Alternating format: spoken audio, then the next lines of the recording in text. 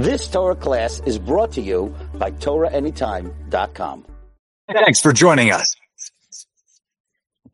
Talkline Network Radio, America's longest-running Jewish broadcast network, the voice of the Jewish community. Welcome to the podcast. You are now tuned in to this episode of our podcast.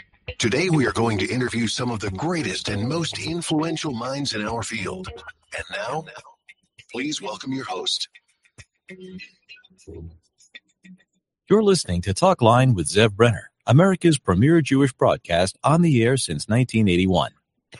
Welcome back to the program, Zev Brenner. Always a delight to have Rabbi Daniel Glassing with us. He is the prolific writer. He's written over 11 books. He's the Mored Asra of Tiferes Mordechai and founder Machon Magid Hurricane in Cedarhurst, New York. He's a contemporary speaker. He speaks all over, very well received.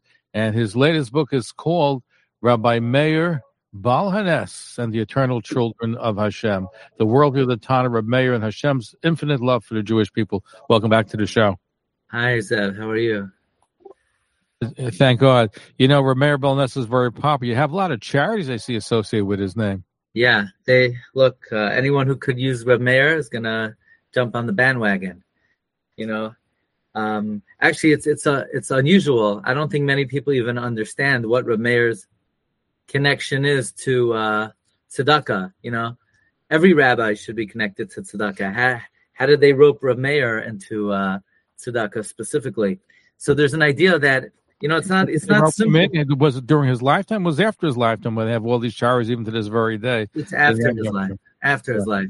But actually, you know, it's a subject of dispute whether it's legitimate that there's something even called the tzedakah Reb Meir Baal Hanes. Some maintain that the way it started was there was a charity associated with Ramban, Reish Mem Beis Nun, and then later on someone mistakenly read that to read Reb Meir Baal Hanes, but really it was affiliated with the Ramban.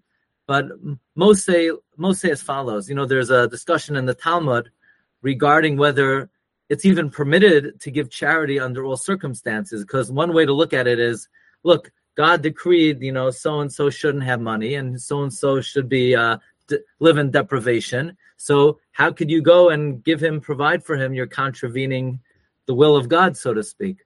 So Rabbi Yehuda's opinion is, well, you can only give charity when we're serving God faithfully, when we're doing what is known as ritzono shel malka, when we're fulfilling the will of God. If you're not fulfilling the will of God, you're not allowed to give charity. But Reb Meir is of the opinion that we're always the beloved children of Hashem, and charity is always admirable, and that's the association of Reb Meir with charity. So let's analyze Reb Meir, the master of the miracles. So he was a Tana. He lived, you know, in the time of the Talmud and time of the Gemara. Let's focus on who he is, and then look at why he became so popular. Where even today, most everybody who's familiar with Tanaitic sages knows him. Yeah. So Reb Meir was one of the leading Tanoim. He was a sage in the times of the Mishnah. So in the aftermath of the destruction of the Second Temple, we had the era of the Tanoim. It's well known. Rabbi Akiva was a Tana, Rabbi Gamliel, Rabbi Yehuda Hanasi. There are many well-known Tanoim, and Reb Meir was foremost on that list. He's always the first Tana mentioned in the Mishnah. So he's known as the Tana Kama, and he was a very profound individual. The Talmud even says that we don't really understand his teachings, and because of that, we don't usually rule in accordance with him. So there is actually one exception to that rule. So while normally when Reb Meir offers a halachic opinion, we don't rule in favor of Reb Meir, but when it comes to the specific dispute where Reb Meir issues an opinion, this is the one exception to the rule that we rule like Reb Meir, and that is, what is our relationship to HaKadosh Baruch Hu? You know, I would always like to use the opinion of Rabbi Yehuda. I always like to say this. Rabbi Yehuda says our relationship with God is dependent. It's conditional. If we're doing His will, we're considered His children. If we're not doing His will, we're considered His servants. You know, I think that would be very convenient. Let's say you make the big mistake. You take your kids shopping. So if they behave and somebody asks, who are they? You say, they're my kids, they're my biological children.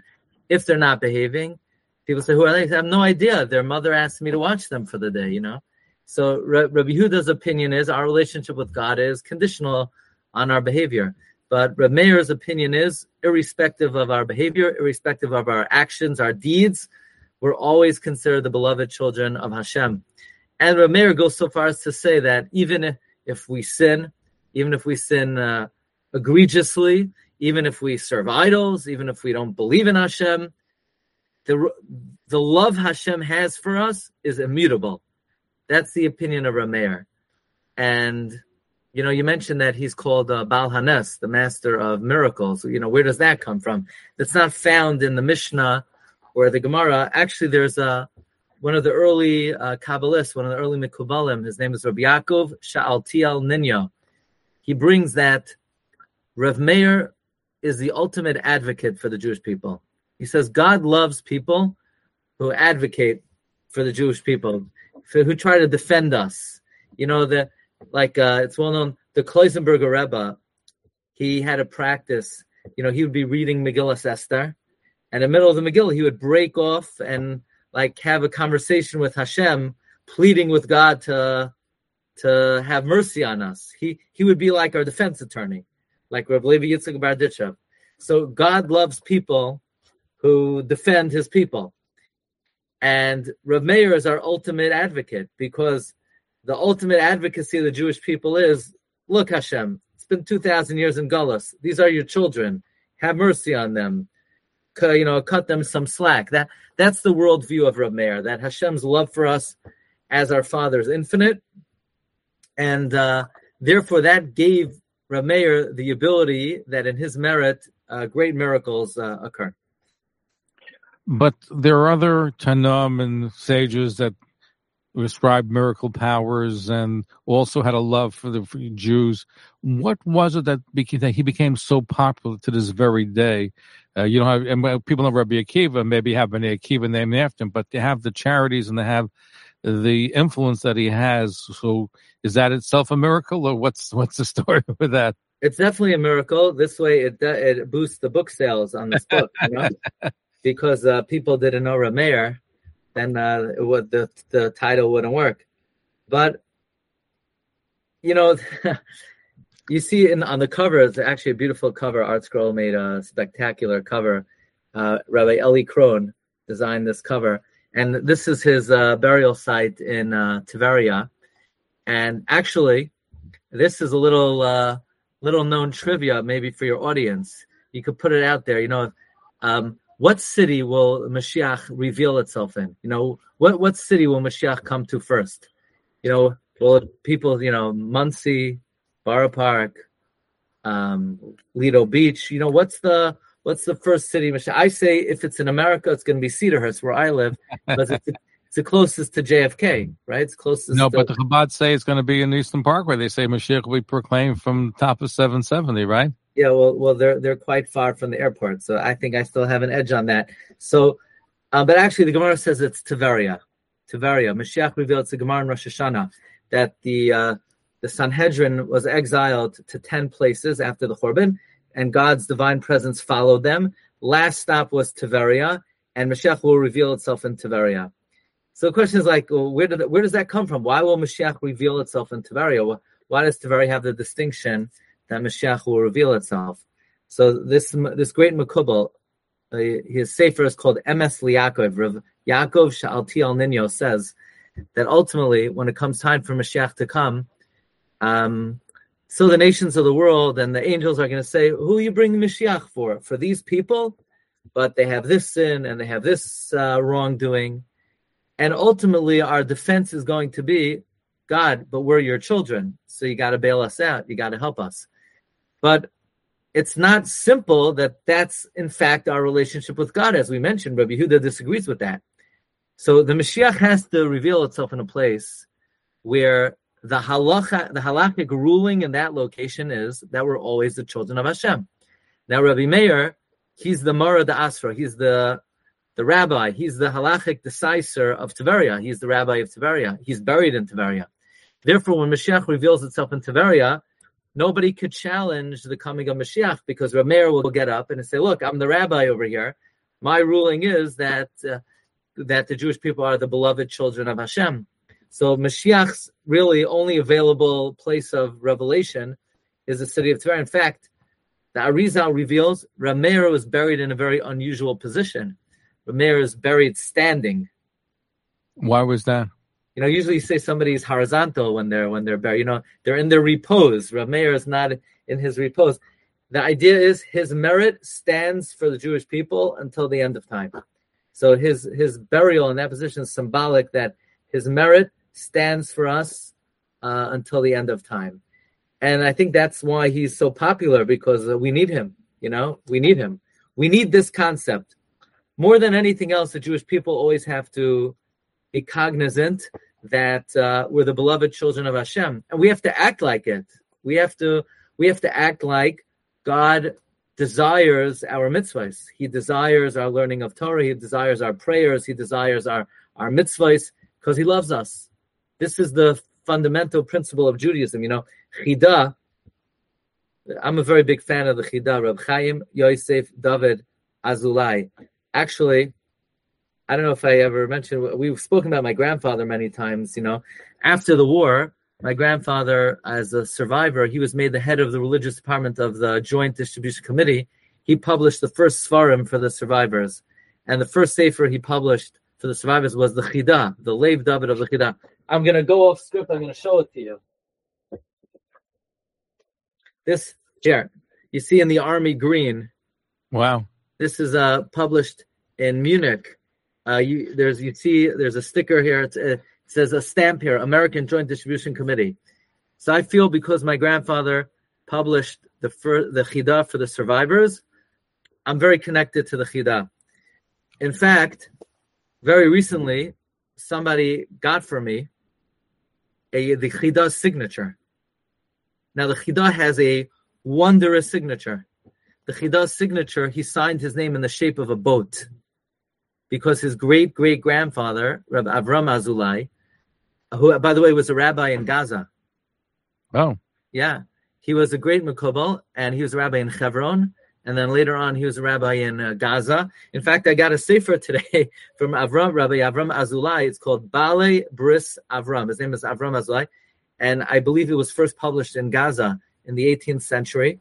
So he was the great-great-grandfather of the Chida. Now, the Chida's great-great-grandfather was saved miraculously on a boat, and therefore he would sign his name in the shape of a boat, and the Chida kept that signature. So I recently got a hold of, somebody got for me, the Chida's signature. I'm going to show it to you now. Those that are just tuning in, we're speaking with Rabbi Daniel Glatstein. He's a prolific writer. He's a Rav and Moradas of Kehilas Teferes Mordechai and founder of Machon Magid Harakia in Cedarhurst, New York. His latest book, published by Art Scroll, is called Rebbi Meir Bal Hanes and the Eternal Children of Hashem, the worldview of the Tana of Meir and Hashem's infinite love for the Jewish people. Yeah, thank you. So, and I'll tell you why I'm mentioning the Chida here. If this is actually a book the Chida owned from the 18th century. It's called the Archos Chaim of one of the Rishonim, and he signed it. He signed his name in the shape of a boat. If you can just angle the camera so we can see a little bit more, those that are watching on YouTube, you can see it on YouTube. Okay? Okay. And the reason I mentioned the Chida is the Chida writes that the fundamental principle of the Torah, if you would sum it up into one mitzvah, one concept, the fundamental principle of the Torah is that we are the beloved children of Hashem. And as an outgrowth of that, we have mitzvahs. They're not obligations, they're privileges. Because there are many mitzvahs that the nations of the world were not only were they not commanded, they're not permitted. Because these are special opportunities. For example, Shabbos. Shabbos is not only our merit, but only we are permitted to keep the Shabbos, because Shabbos is considered the scepter of Hashem. And only the king's son is allowed to pick up the scepter. So there's an idea that all the mitzvos are outgrowths of us being children to Hashem. Another example is tzitzis. The Ben Ish Chai, in his view on tzitzis, you have 8 strings and 5 knots. That's 13. But you have 4 corners. So 13 times 4 is 52. Ben, son. The message of tzitzis is that we're the son of Hashem. And whether the 2 strings in the front, whether we're heading in the right direction, or the 2 strings in the back, whether we're heading the wrong direction, we're always Hashem's children. So there's an idea that all the mitzvahs in the Torah, when it boils down to it, could be come to the fundamental principle that we're the beloved children of Hashem. What made you decide at this point in time to write a book about Rabbi Meir Balhanes? Because a lot of people you could have chosen. What made you all of a sudden the 11th book? This is it. Well, firstly, Reb Meir is very connected to the Yom Tov of Chanukah. So I wanted this to come out for Chanukah. Reb Meir has a famous prayer, Elokah de Meir Anini, may the God of Meir answer me, which many people may say, well, he's praying the God of him, Elokah de Meir. The God of Meir should answer him. But the commentaries say, no, that can't be, because God never associates himself with any individual in their lifetime. God did not call himself Elokei Avram when Avram was alive, only after Avram's demise. And in Yitzchak's lifetime, he wasn't the God of Yitzchak, he was Pachad Yitzchak, the awe of Yitzchak, the dread of Yitzchak. So what does it mean, Elokah de Meir Aneni? The idea is, the Maharsha explains that Reb Meir was invoking the Yom Tov of Chanukah, the God who illuminated our lives in the times of Chanukah, he should answer us. So Reb Meir was always connected to the Yom Tov of Chanukah, and that was his intention in the prayer, Elokah de Meir Anini, the God that illuminated our lives in times of Chanukah, he should answer us. And actually, Chanukah is another demonstration that we're the beloved children of Hashem.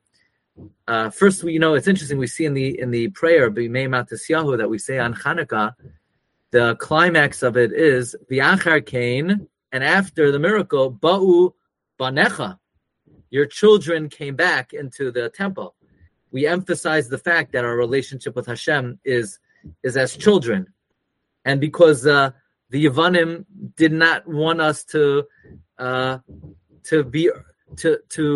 claim that title for ourselves. One of the things the Greeks were trying to abolish was our right to be considered the children of Hashem. And really at a time like this, when the Jewish people are in a very tenuous situation, look, in our lifetime, we've never felt anything like this. And with the difficulties that the Jewish people all over the world, especially in Eretz Yisrael, are going through, person could forget and think, why are we being challenged like this? Is our relationship with Hashem in jeopardy? How does God feel about us now? So especially at a time like this, now more than ever, we have to emphasize that irrespective of what happens in the world, our relationship with Hashem is untouchable.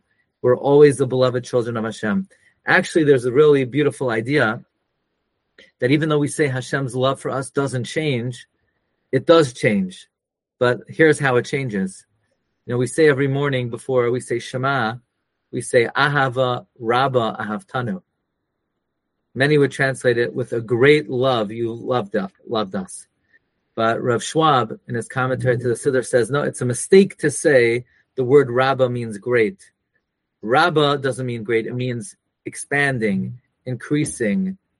God's love for the Jewish people, Rabba, gets greater and greater, bigger and bigger. So the analogy I like to give is, when I was a kid, if you didn't know a Gemara, so what do? I don't know, you open up a Encino Gemara, and you look at an archaic English, and you realize maybe the Aramaic is more understandable than the English. And then they came out with Art Scroll on Masechta Amakos, and then some prakim in Bamatzia. And by now, the whole Talmud is in English. And actually, if there's any Rashi in the whole Shas a person doesn't understand, you could have a Masifta Gemara, explains every Rashi in Shas. Now Art Scroll is coming out with Tosfos. I didn't have that as a kid. My kids have it. So why are all these resources available now? Reb Schwab says, you know why? Because God loves the Jewish people more and more and more. As time passes, we become more irresistible to Hashem. His love for us increases, as evident by really the expansion of the Torah in a remarkable way. So more than ever, we need to be cognizant of Hashem's immense love for the Jewish people. And even in tough times, we have to understand His love for us is hidden.